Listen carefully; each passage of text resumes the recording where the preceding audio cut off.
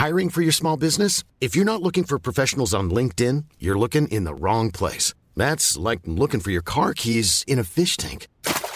LinkedIn helps you hire professionals you can't find anywhere else, even those who aren't actively searching for a new job but might be open to the perfect role. In a given month, over 70% of LinkedIn users don't even visit other leading job sites. So start looking in the right place. With LinkedIn, you can hire professionals like a professional. Post your free job on linkedin.com/people today.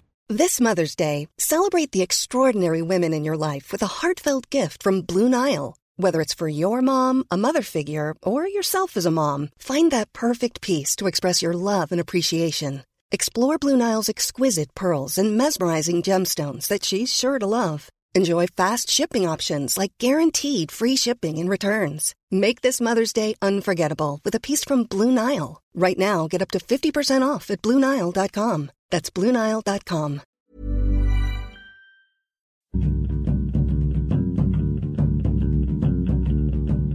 Hello, welcome to Film Fandango, the film podcast. My name's David Reed. This is Marek Larwood. Hello, my name is Marek Larwood. And this week, for regular listeners, we have relocated to the environs of my house, Nice Muswell Hill. So fingers crossed there will be no police sirens, just the tweeting of happy birds and probably a builder who'll start building as soon as I mention them. Anyway, I've never had to do any angle grinding in my life, but it sure seems a popular thing for some people to do. It's always when you're wanting to have a bit of peace and quiet, someone will get out the angle grinder. There is more in terms of percentage of me being alive over the last 5 years. My existence has been 60% in the presence of building work, including sleeping time. But That's London. This is not points of view or a complaining programme. No. A film podcast. I went to the cinema. I went to the Crouch End Art House Cinema to watch Pride. Good. I must say something about the audience first of all. Okay. Who goes to see Pride? Well, it was. I think it's reflected in. So Pride is a brief description of it. It is a British film about the lesbian and gay group who decided to support the national mine workers during the strike of 1984. Oh, right. Because they were a minority group, and they thought, oh, why not? And they had many of the same problems that were affected by the miners. And they thought, why not? Because show a solidarity with these minority groups. What, that Thatcher didn't like them?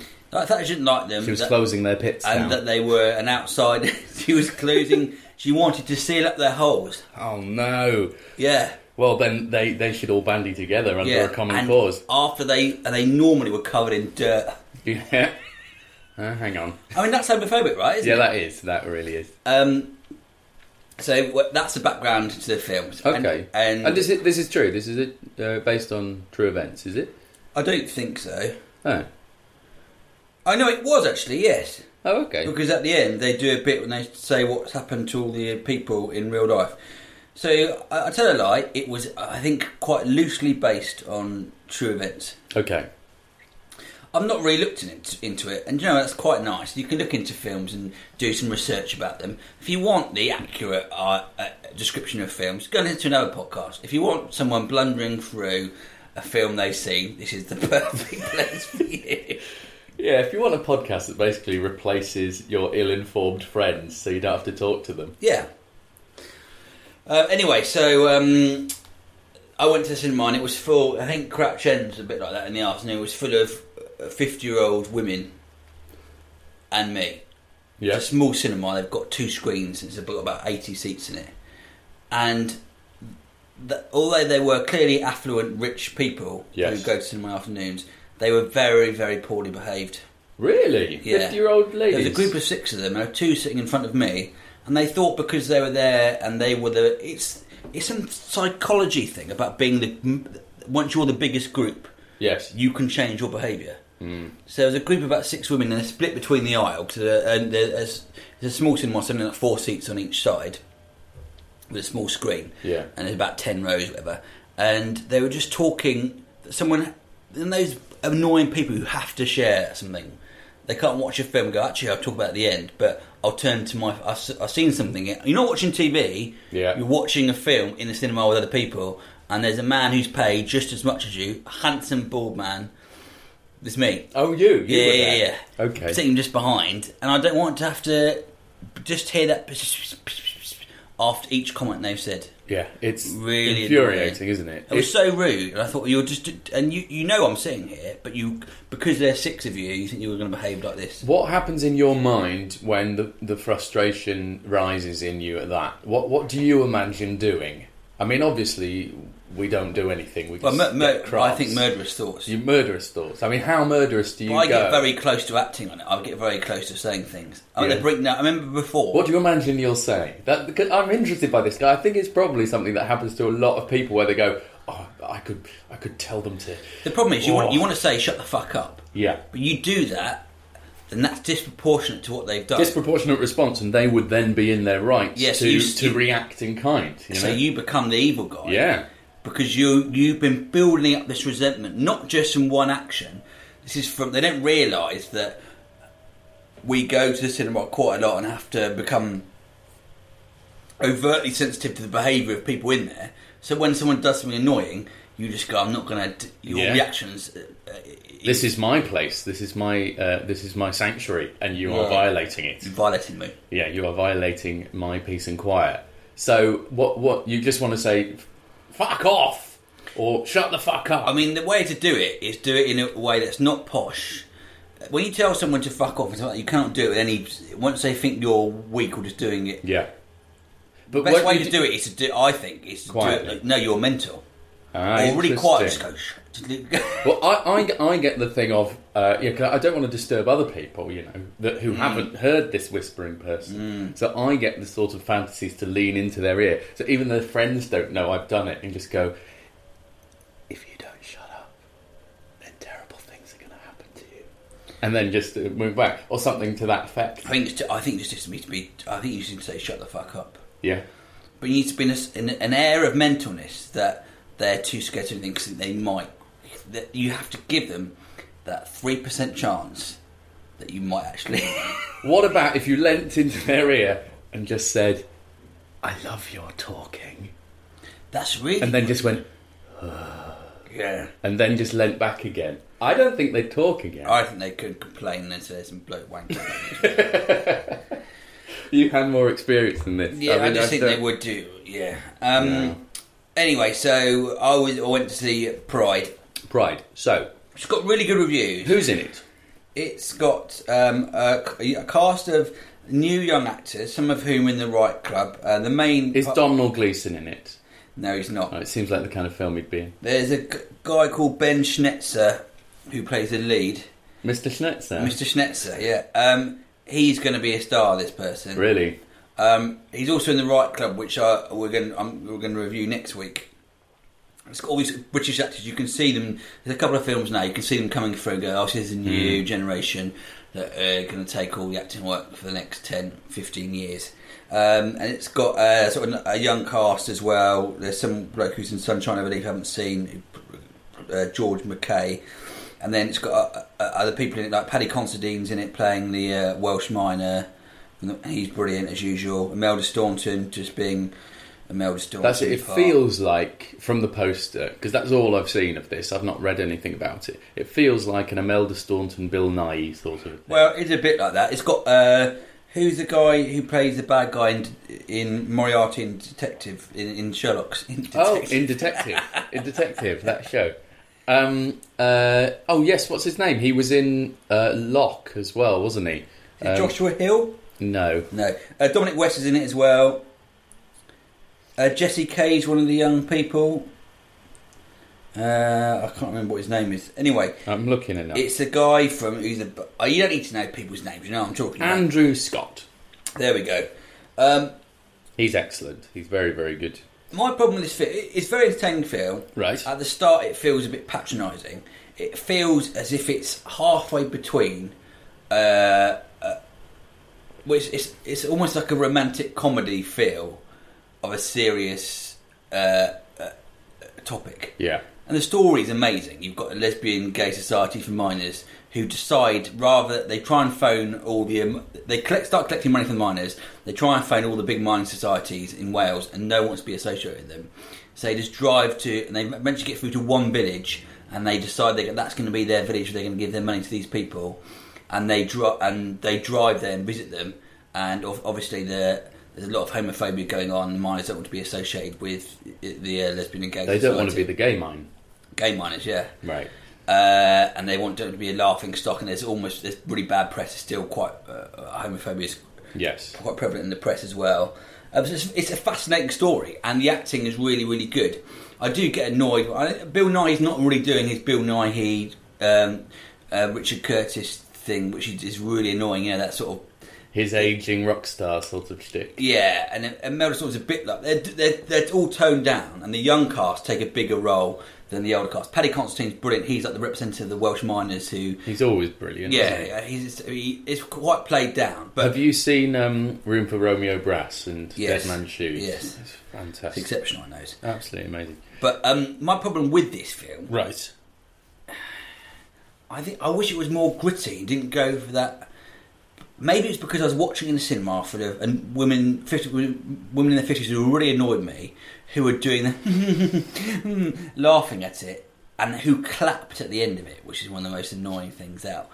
Because it feels as if it's trying to be that rom-com feel-good film, and that I find that annoying, and I don't find it funny. I find it quite dated, and it's taking what could have been quite a gritty film, and I think there's issues with homosexuality. They sort of touch on AIDS, but it's done in a sort of quite subtle way. It's not really, and it's almost as if all the Welsh old ladies going to visit the gay people in London. Yeah, let's have a good time here. All the gay cliches as men, dressed in rubber. Everyone's really welcoming and nice, and everyone's not. You don't get that bitchy side of the gay community. You don't get the sort of quite, having gigged stand up in a lot of clubs. You end up gigging in gay bars and things like that. It's quite seething, quite dark, the world as well. Well, because you don't really get that. Like all humanity, it's got both sides, isn't it? And I think, and also with the Welsh miners as well, I think it felt a little bit two-dimensional, and it was almost we're making this palatable, a bit bubblegum. Yeah, for the masses. Did you see Brastoff? And that is exactly what the feel of Brastoff, because it feels like it. Yes, and that is a perfect. A film to compare it to, where it's sort of aren't we northern? Aren't we in this sort of chef? Was it mining? It's a mining community marching band. Yeah, well, it's the colliery band. Oversimplifies it, and all the characters are a bit two-dimensional. They've only got one sort of side to them. They're this distinct character. That is easy to understand. I think Brastoff's a bit better than that, though. I think that might be sort of the reputation of Brastoff, because it was parodied a lot, wasn't it? I mean, people took the piss out of it. But if you rewatch it, Pete Postlethwaite is excellent in it. And it does. And in fact, what's his name? The guy who plays the reporter in Drop the Dead Donkey. Neil. You know who I mean? No, not that one. The one who plays the roving reporter, who was also in Ballykiss Angel. I know that one. He's got blue eyes. That guy. Yeah, old blue eyes. His character... Stephen Tompkinson. Thank you, Stephen Tompkinson. His character has a really dark storyline, and it does go there. I don't know if you remember, but he has a proper mental breakdown because of what's happening. Ends up trying to hang himself dressed as a clown. It's, Brastoff for me, it does oversimplify in some ways, and it is it can veer towards the mawkish, but it's got that edge as well. But it sounds like what you're saying, Pride doesn't even have that. No, I do think that's my problem with it. Nonetheless, it is an enjoyable film. There's some great scenes in it. The acting's really good, right? And you can't not like it, no matter how cynical you are. You can't not like it. It just feels as if there's a market. Maybe it was just the environs I was watching in, where it's like, oh, isn't it great? Gay people and miners, and everyone clapping. Yeah, and the people that are clapping in the cinema are clearly ex-Thatcherites. They're really sort of... wonderful, wonderful. I was so pleased the gays got along with the miners. Well, we didn't really want anything to... Now, come on, you must come round to Susan's. We've got this lovely new patio, and I'm really sorry. It's only a Prosecco we've got, but that'll have to do. That was what it was like watching... It's made of the bones of miners and gay people, actually, now I think about it. I love gays, but I feel so much safer when they're on the screen rather than in my presence. And I much prefer using electricity than knowing how it's made. I have no interest in mining whatsoever, but I'm pleased someone does. So different, but I think it's got really good reviews, and it is a feel-good film, but I'm just too cynical. I really enjoyed it, though. I'm going to give it an 8. Oh, really? Okay, great. I mean, what's the budget on it? Is it a decent sort of film, or is this sort of an underdog? It felt like it was decent film. That's not what I mean. You know, is it a? Is it a? They've gone all in with this, or are people? I'm trying to find the budget for it. I'm trying to find the budget for it on the computer, but I can't find it anywhere. Oh, never mind. What's the budget? What's the website where you can look up budgets for? BoxOfficeMojo.com is the it's Hollywood skewed, so the smaller British films they don't tend to have, but it's interesting nonetheless. All right, well, 8 Mareks. I will. It's enjoyable, but I think they also at the same time annoyed me. I don't really feel that I've just as usual described it very well. I can't find out the budget. What I like about your reviews, Marek, is it leaves so many questions that it probably makes the films better when you finally see them. I don't want to give it away. Yeah, exactly. I know nothing about the characters or what happens.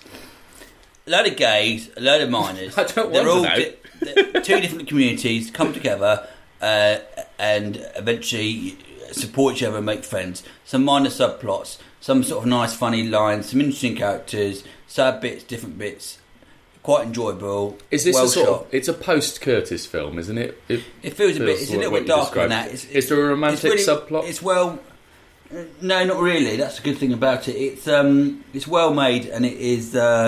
It's hard to do. You've got to say give credit where credit's due. There are a lot of different characters in there, and I suppose some of them are a bit two-dimensional, but it does feel as a work as a big character piece. I think this is sort of a relevant point, but there's something wrong with posters for British films. Yeah, in that they clearly haven't paid anybody who's any good at this to make them. Because the poster for Pride's really annoying, because it just feels like we're just going for that. Oh, it's a really everyone's having good fun. It looks like a poster for Horrid Henry. Did you ever see the poster for that on the buses? It makes it look so cheap. They look cheaper than like CBBC shows or something. Like they always make them look dog shit. And it's a bit of a shame, really, because then you see a poster for some actually dog shit American film, and you go, that looks amazing. What poster would you have for Pride? Well, I'm not saying I know what it is. It's just something about the quality of the illustration and the Photoshop. I would have a coal-stained hand holding a used condom. Is that how you see? And then you write and Pride tattooed on the knuckles in their hand. Wow, so it's like a Football Factory kind of film. And the coal-stained hand had nail varnish on it. So just clever, because transvesticism is obviously the same thing, isn't it? And the condom had a hole in it, and there's some seep. Oh, I wouldn't see this film now. But you'd be intrigued. I'd be more intrigued than just seeing Imelda Staunton and Bill Nighy smiling, in some pastel-coloured clothing. And then it's okay. Well, we're going to the poster now, so can all the established box office stars that appeal to people... the middle classes come to the front, and everyone else angle yourself backwards so we can't really tell because they don't know who you are. People don't know who you are, and they don't want to know who you are until you've made the film. Yeah, they never will know who you are. Okay, the film's doing quite well. Everyone likes the guy. Can we bring the guy forward from the back to the second row, please, so we can see his face a bit clearer? It is amazing, isn't it? I've mentioned it before, but do you remember that Gina Carano film I spoke about? Who's the MMA fighter? My memory's only lasted 1 week. Okay, everything. When they released the DVD and the Blu-ray, she's the lead character. It's all about her character, and they redid the poster so it was of Ewan McGregor's face, who is an incidental character. Really? Yeah, such a rude thing to do, but yeah. Terrible. Life's pretty hard sometimes. Yeah, it is, isn't it? That's probably not the worst thing that's ever happened. But when you're feeling down and you think, I'm just so alone in this world. Thursdays. What happens to make you feel as if there's other people out there caring about you? Well, you can basically talk to us, use Film Fandango as a sort of social, emotional hub. And just write us an email. Yeah, write us an email. And if you want to do that, then you can email dearfilmfandango@gmail.com. And some people have done that, haven't they? Yes, here's one. His name is Matt Ray. Matt Ray. And what accent? He's from Whitehaven. I don't know where that is. What, isn't it up north somewhere? Is it? Isn't it sort of near Scotland? Up north, somewhere near Scotland. Yeah. Sort of Cumbria sort of way. I think it is in Cumbria, you know. I can't do a Cumbrian accent. I don't know what it sounds like. I'll do him as me. Dear David, Marek and Buddy. Sorry, not here today. I've recently discovered the trailer for the film The Zero Theorem, directed by Terry Gilliam, and starring Fandango's own favourite bad guy, Christoph Waltz. I'm surprised you haven't reviewed it yet, after showing you your affection for Gilliam's films Brazil and Time Bandits. 8 and 6 Mats.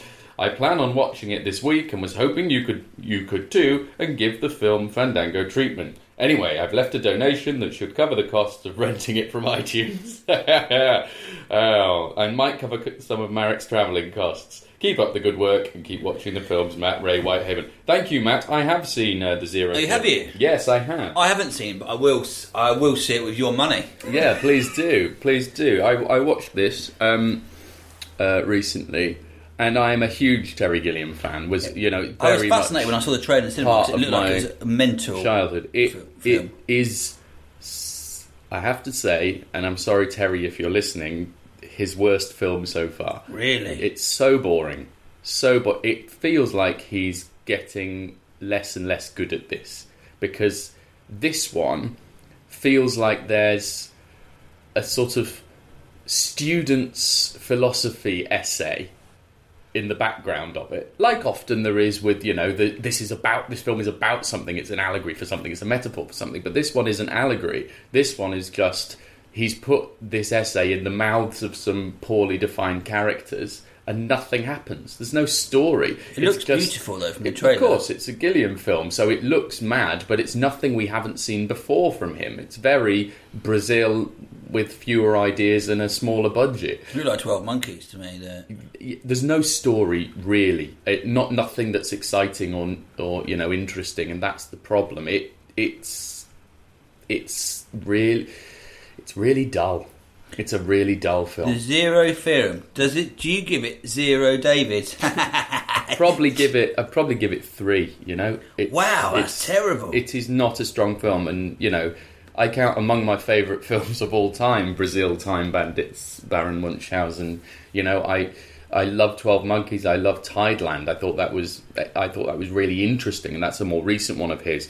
Brothers Grimm is not strong. Imaginarium is a mess, but possibly, forgivably a mess for the circumstances surrounding it. This one is just, it's not entertaining.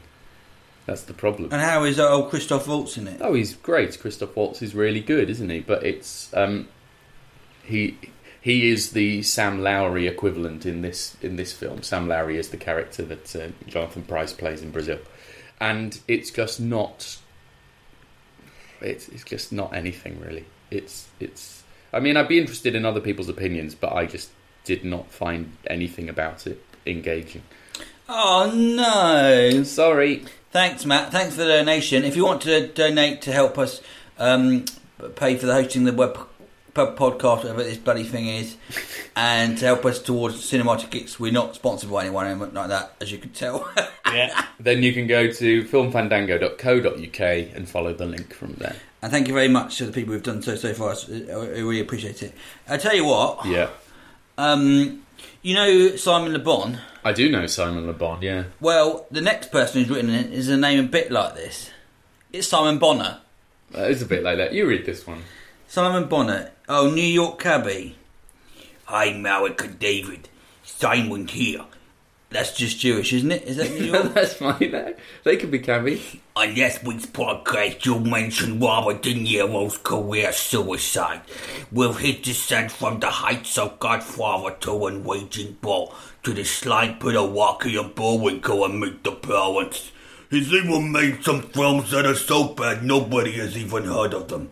E.g. Being Flynn, Freelancers, and The Big Wedding. That's quite an email, God. I'm going to hurt my voice. I would like to introduce you to an ingenious and admittedly morbid game I've invented. Robert Die Niro. The aim of the game is to decide the best death date for once great actors and directors. When would... It's so morbid. It's so morbid. I kind of like the game, though. When would Robert De Niro have to pop his clogs for his reputation as a great actor to be guaranteed? And for the rest of us to be spared his most egregious howlers. My vote is for 1997. That would have got Jackie Brown, but never been exposed to analyze this or Las Vegas. My eyes are still crying from that one. What about Al Pacino? As a fan of Yankee baseball, Marek might argue for 1999 to preserve any given Sunday. I would go as far as 2002 because I'm partial to insomnia, but Pacino should never have lived any longer than that, as Simone and Giggly are unforgivably cack. And the less said about those Sky adverts, the better. As I'm a fan of About Schmidt, Jack Nicholson should have gone to the pervert's retirement home in the Sky in 1992 after he made A Few Good Men, because then we would have been spared As Good As It Gets, which is a 140-minute hate crime. Will Smith, 1996, after Independence Day, and before any other film he's ever made. What do you think? I'm conflicted about Johnny Depp, who managed to follow up each pirate-based stinker with something more worthwhile. Same for Tom Cruise. If Danielle wants to keep Ghost Protocol, she has to put up with Night and Day. Scorsese, Spielberg, Ridley Scott are also tricky. Obviously, Ritter should be drowned in the mud before he makes a sequel to Blade Runner. But how far back would you go? Cheers, Simon Bonner. Interesting game. That's a really good game. Okay, he mentions Ridley Scott. I've got Ridley Scott's career in years up here. So you just go to IMDb, put it up, and just think of a death day. So you say kill on the year that when I get to it. So what's depressing about this is like Logan's Run for actors. Really. Yeah, it is. Well, it's directors. My worry is that I probably peaked in my career about 8 years ago. So you should have died. I shouldn't even. It should be a ghost. Okay. Well, if I go through the successful films of Ridley Scott, let me get the. I think Ridley Scott's quite simple because he just did Alien and. It's 2001. He should have died before making any films. Basically. Let's just do some ones he's done already. So let's have a look at Robert De Niro. Yeah, I agree with him on Robert De Niro. Absolutely. Well, Black Hawk Down was good for Ridley Scott. Sorry, I thought Black Hawk Down was quite good. Yeah, but then you'd have to have Hannibal, and that is an absolute stinker. But he did Gladiator as well, which Gladiator, is my sort of film. But you got. If he died after Gladiator, he would be respected. You know, in terms of his career, he'd made Gladiator, Thelma and Louise, Blade Runner, and Alien. That is enough. But the problem, he's making The Martian, which is a book I bought on, which wasn't even published. I just bought it on a whim a few years ago. Yeah. On my Kindle for Amazon, which is a brilliant book. Doesn't mean it'll be a brilliant film. I want to wait and see. He's made Prometheus, Robin Hood. I like Prometheus. Really? No, you don't. After watching that documentary, which I talked about, the making of Blade Runner, and seeing Ridley Scott fighting against the studios for everything, I've got a newfound respect for him. Yeah, but he doesn't fight against the studios anymore. He does whatever he damn well chooses and makes duff movies. As for Al Pacino... Yeah. I don't think Insomnia is good enough to save him. So what year are you going with? I don't even think Donnie Brasco. The last film I've really liked is Heat. Okay. He plays pretty much the same characters. I love Glengarry, Glen Ross, 1992. Yeah. Carlito's Way is quite. I'm not a fan of. He did quite a good run. Frankie and Johnny was great. It's TV, but Angels in America, he's brilliant in. Doesn't count. Okay. Heat, 1995. I would go after Any Given Sunday because I love his speech. He's brilliant in Any Given Sunday. I would go 99. I'm a big fan of American sports, but that's not big enough to. That's football. Save him. That's all it is. Robert De Niro. Yeah. Play along at home. So get up IMDb, go through. You've got all the list of things there. It's really fun, isn't it? It's a fun game. So Robert De Niro. He churns about 3 films a year. It's incredible just how his IMDb thing. You have to scroll down So far. about 40 or 50 films since he did anything good. Well, not anything good, but something he's good in. That's the difference, isn't it? I agree. Sleepers. I think it's 97. I think it's got to be 97. Like Jackie- Ronin has got good car chases, but it's not a fantastic I film. enjoyed Ronin, but I do like Jackie Brown, and I think that's the last one. Yeah. And also, if you do that, I quite like Sleepers, and you get Heat as well. And Casino is 95. 97. So actually, But Frankenstein's already been made. Robert De Niro outlives Al Pacino. Good to know. Okay, here's a tricky one. Yeah. Nicolas Cage.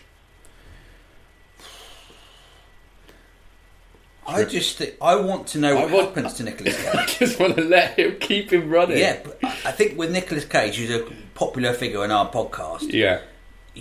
it's still interesting what he's going to do because he's made so many stinkers, but you've got to let him do Kick-Ass, haven't you? Which is 2010.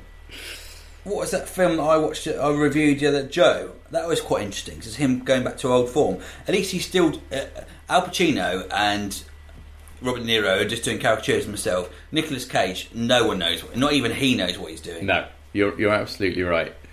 Okay, who else has sort of gone down the poop hole? I mean, it's a lot. What's hard is for female actors. It's quite depressing that there aren't many good parts for people in their 50s. I mean, if Hollywood had it that way, everyone would. But as a result, do they not go off the boil because they don't have overexposure? It's a shame you don't see. It just shows you how sexist Hollywood is. You have all these male actors doing it, and female like Michelle Pfeiffer, who's brilliant. Well, they tend to. British actresses seem to get more parts when they're older because they haven't had work done, so they actually look their age. So Jack Nicholson, who hasn't done them, I liked As Good as It Gets. I did quite like The Pledge. I didn't see The Pledge. It's just a fascinating film. And I think that Jack Nicholson has still got a sparkle in his eyes, which maybe Pacino and Robert De Niro have lost.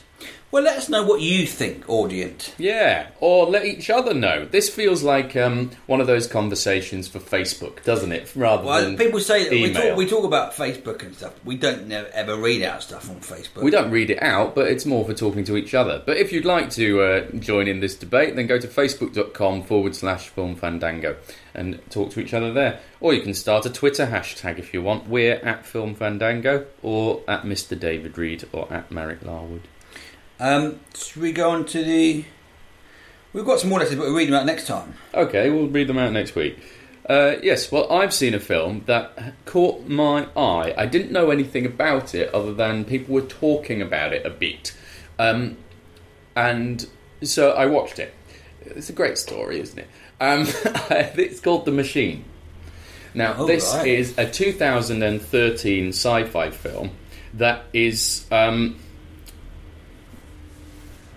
a low-budget movie, like super low budget. Like it's a sci-fi film for under £1 million, which is that barely covers the cost of tinfoil. No, I know to wrap your protagonist in. Yeah, and the vocal lessons so he can go beep.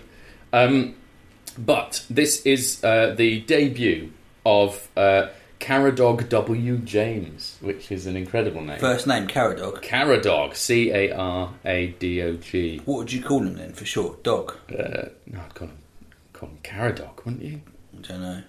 Yeah, but Caradog. But this is a tiny budget sci-fi film starring Toby Stephens, who you may know. He's been in lots Bond of stuff. films and stuff. Sadly, he is the villain in the worst Bond film ever, but Die Another Day. He's a red-headed man, isn't he? Yes, you're sort of angrier Damian Lewis. Yeah, Damian Lewis must have stolen a lot of his parts, I reckon. They probably see each other in waiting rooms quite a bit, going, "Oh, Damien." And Damien's career has gone up while Toby Stevens has gone down. Yeah, but it also stars a relative newcomer called Katie Lotz, who plays both a scientist in this, whose brain is the model for an android, and she plays the android as well. What happens then? Okay, this is about a secret government program. Not another one. That is involved in making robotic prostheses for soldiers who've been injured in combat. But actually, their plan is to then combine all of these prostheses to make an android, so they don't need soldiers at all. Oscar Pistorius. Oscar Pistorius. You know, he is one step towards murder bots. Isn't he? Allegedly. So you're saying he's culpable. He's culpable for being one step towards murder bots. His legs made him kill people. No, I'm trying to say allegedly. that if we were going to make a robot that was going to kill people, we'd use his legs, wouldn't we? And not hit in his mind. Maybe. No, we'd use his mind to be culpable of the deaths. Anyway, this is not about... Is this about Oscar Pistorius? No. But it's basically underground facility where they are developing tech to help soldiers specifically who've had brain damage as well as limbs blown off and stuff. And this scientist is brought in because of her work on artificial intelligence, on developing computerized brains, because that's the most complex piece of the puzzle and the last bit they need. So far, so generic. What stands out about this for such a low-budget film is, one, the script is actually excellent.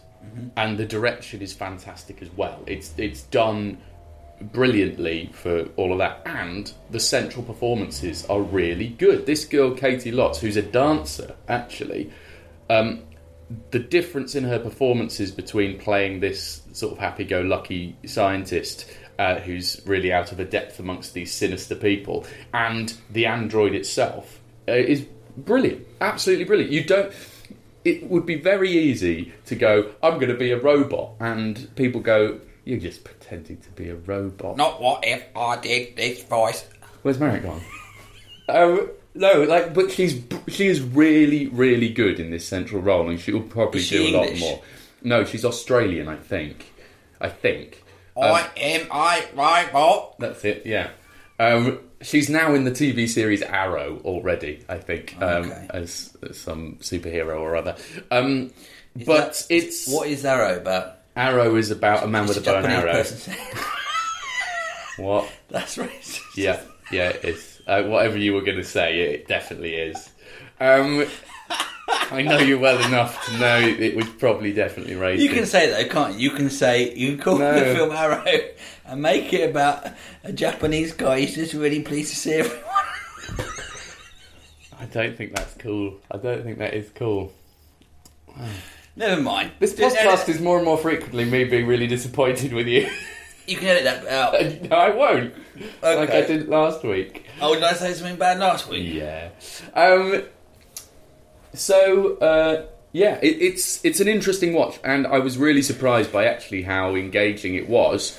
If I've got a criticism, it goes from being its own thing and really quite interesting to it climaxes to being a well-made thing you've seen before. Okay. If you know what I mean. So it's actually been quite inventive in the sort of first half, and then it slowly turns into 1,000 films you've seen before. When was this released in? 2013.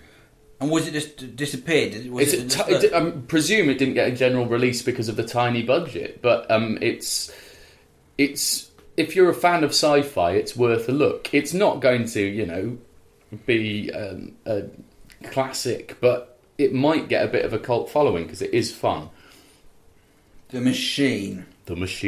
You may have seen it actually on streaming services and stuff. It's got a very white poster. And Katie Lotz has spelt her name Caity. Like it's short for Caitlin. Or maybe it is. Otherwise, you're a knob. Yeah, but no, it surprised me, this film.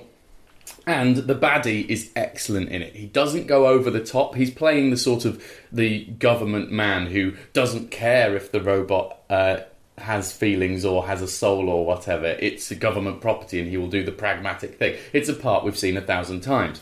But he plays it utterly believably, where you're like, well, no, he's being... I mean, to be fair, he's being reasonable. And, you know, so there is ambiguity in it. And it's actually played... I looked him up. He is Wedge Antilles in all of the original Star Wars films. The only other X-Wing pilot to make it out of the Death Star run. Oh, really? What's his name in real life? Dennis Lawson, is it? Yes, Dennis. Oh, he's the one who played loads of...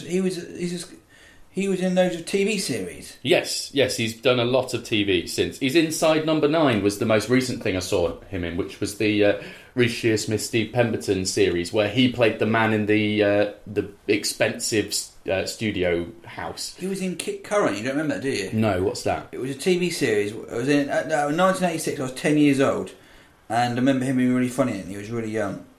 I can't even remember what it's about. Kit Current, if you remember that. Okay. Well, you know, he's excellent. I think he should do more stuff. I thought he was absolutely brilliant. But it showed a real restraint with its CGI. Because obviously with a small budget, sets cost a fortune. Big sets especially, complicated ones. And sci-fi, my God, to attempt sci-fi on a small budget is brave. You know, I've seen other small sci-fis, things like Storage 24, Noel Clarke's film, which is just... dog shit. But it's because there's no invention in it. It's just, here's me doing a film I've seen before. Whereas this one was actually, it had some authorship to it and a real subtlety of touch with the CG, because you don't notice it most of the time, but they've clearly used it. They must have done. It's just, you know what it is? It's a watch this space for that writer-director, because good stuff may come if they're given a bigger budget. Cool. So there we go. Pride... And the Machine.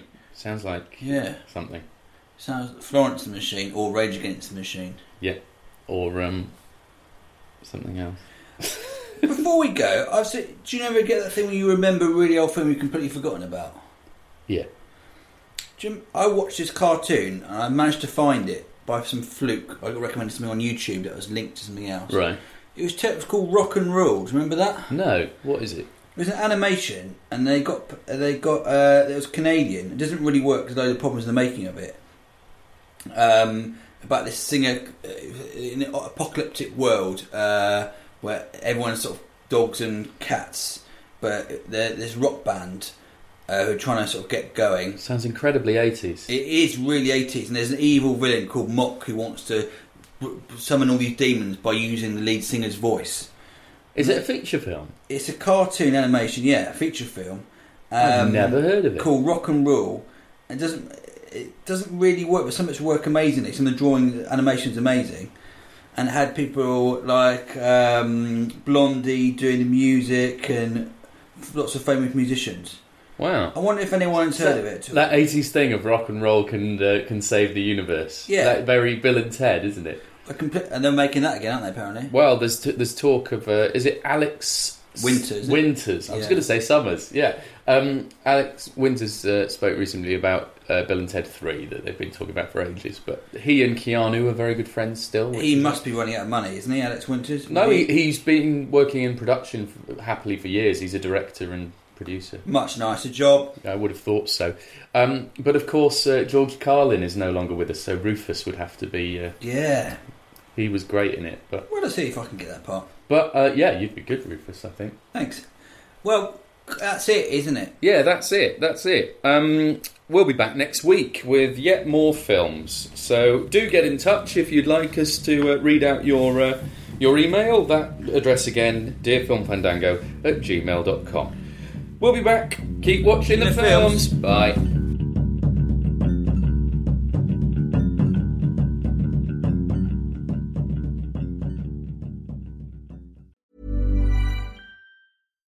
Here's a cool fact. a crocodile can't stick out its tongue. Another cool fact, you can get short-term health insurance for a month or just under a year in some states. United Healthcare short-term insurance plans are designed for people who are between jobs, coming off their parents' plan, or turning a side hustle into a full-time gig. Underwritten by Golden Rule Insurance Company, they offer flexible, budget-friendly coverage with access to a nationwide network of doctors and hospitals. Get more cool facts about United Healthcare short-term plans at uh1.com. Hey, it's Danny Pellegrino from Everything Iconic. Ready to upgrade your style game without blowing your budget? Check out Quince. They've got all the good stuff, shirts and polos, activewear, and fine leather goods, all at 50 to 80% less than other high-end brands. And the best part? They're all about safe, ethical, and responsible manufacturing. Get that luxury vibe without the luxury price tag. Hit up quince.com/upgrade for free shipping and 365-day returns on your next order. That's quince.com/upgrade. Hey, it's Paige DeSorbo from Giggly Squad. High quality fashion without the price tag. Say hello to Quince. I'm snagging high-end essentials like cozy cashmere sweaters, sleek leather jackets, fine jewelry, and so much more. With Quince being 50 to 80% less than similar brands. And they partner with factories that prioritize safe, ethical, and responsible manufacturing. I love that. Luxury quality within reach. Go to quince.com/style to get free shipping and 365-day returns on your next order. Quince.com/style.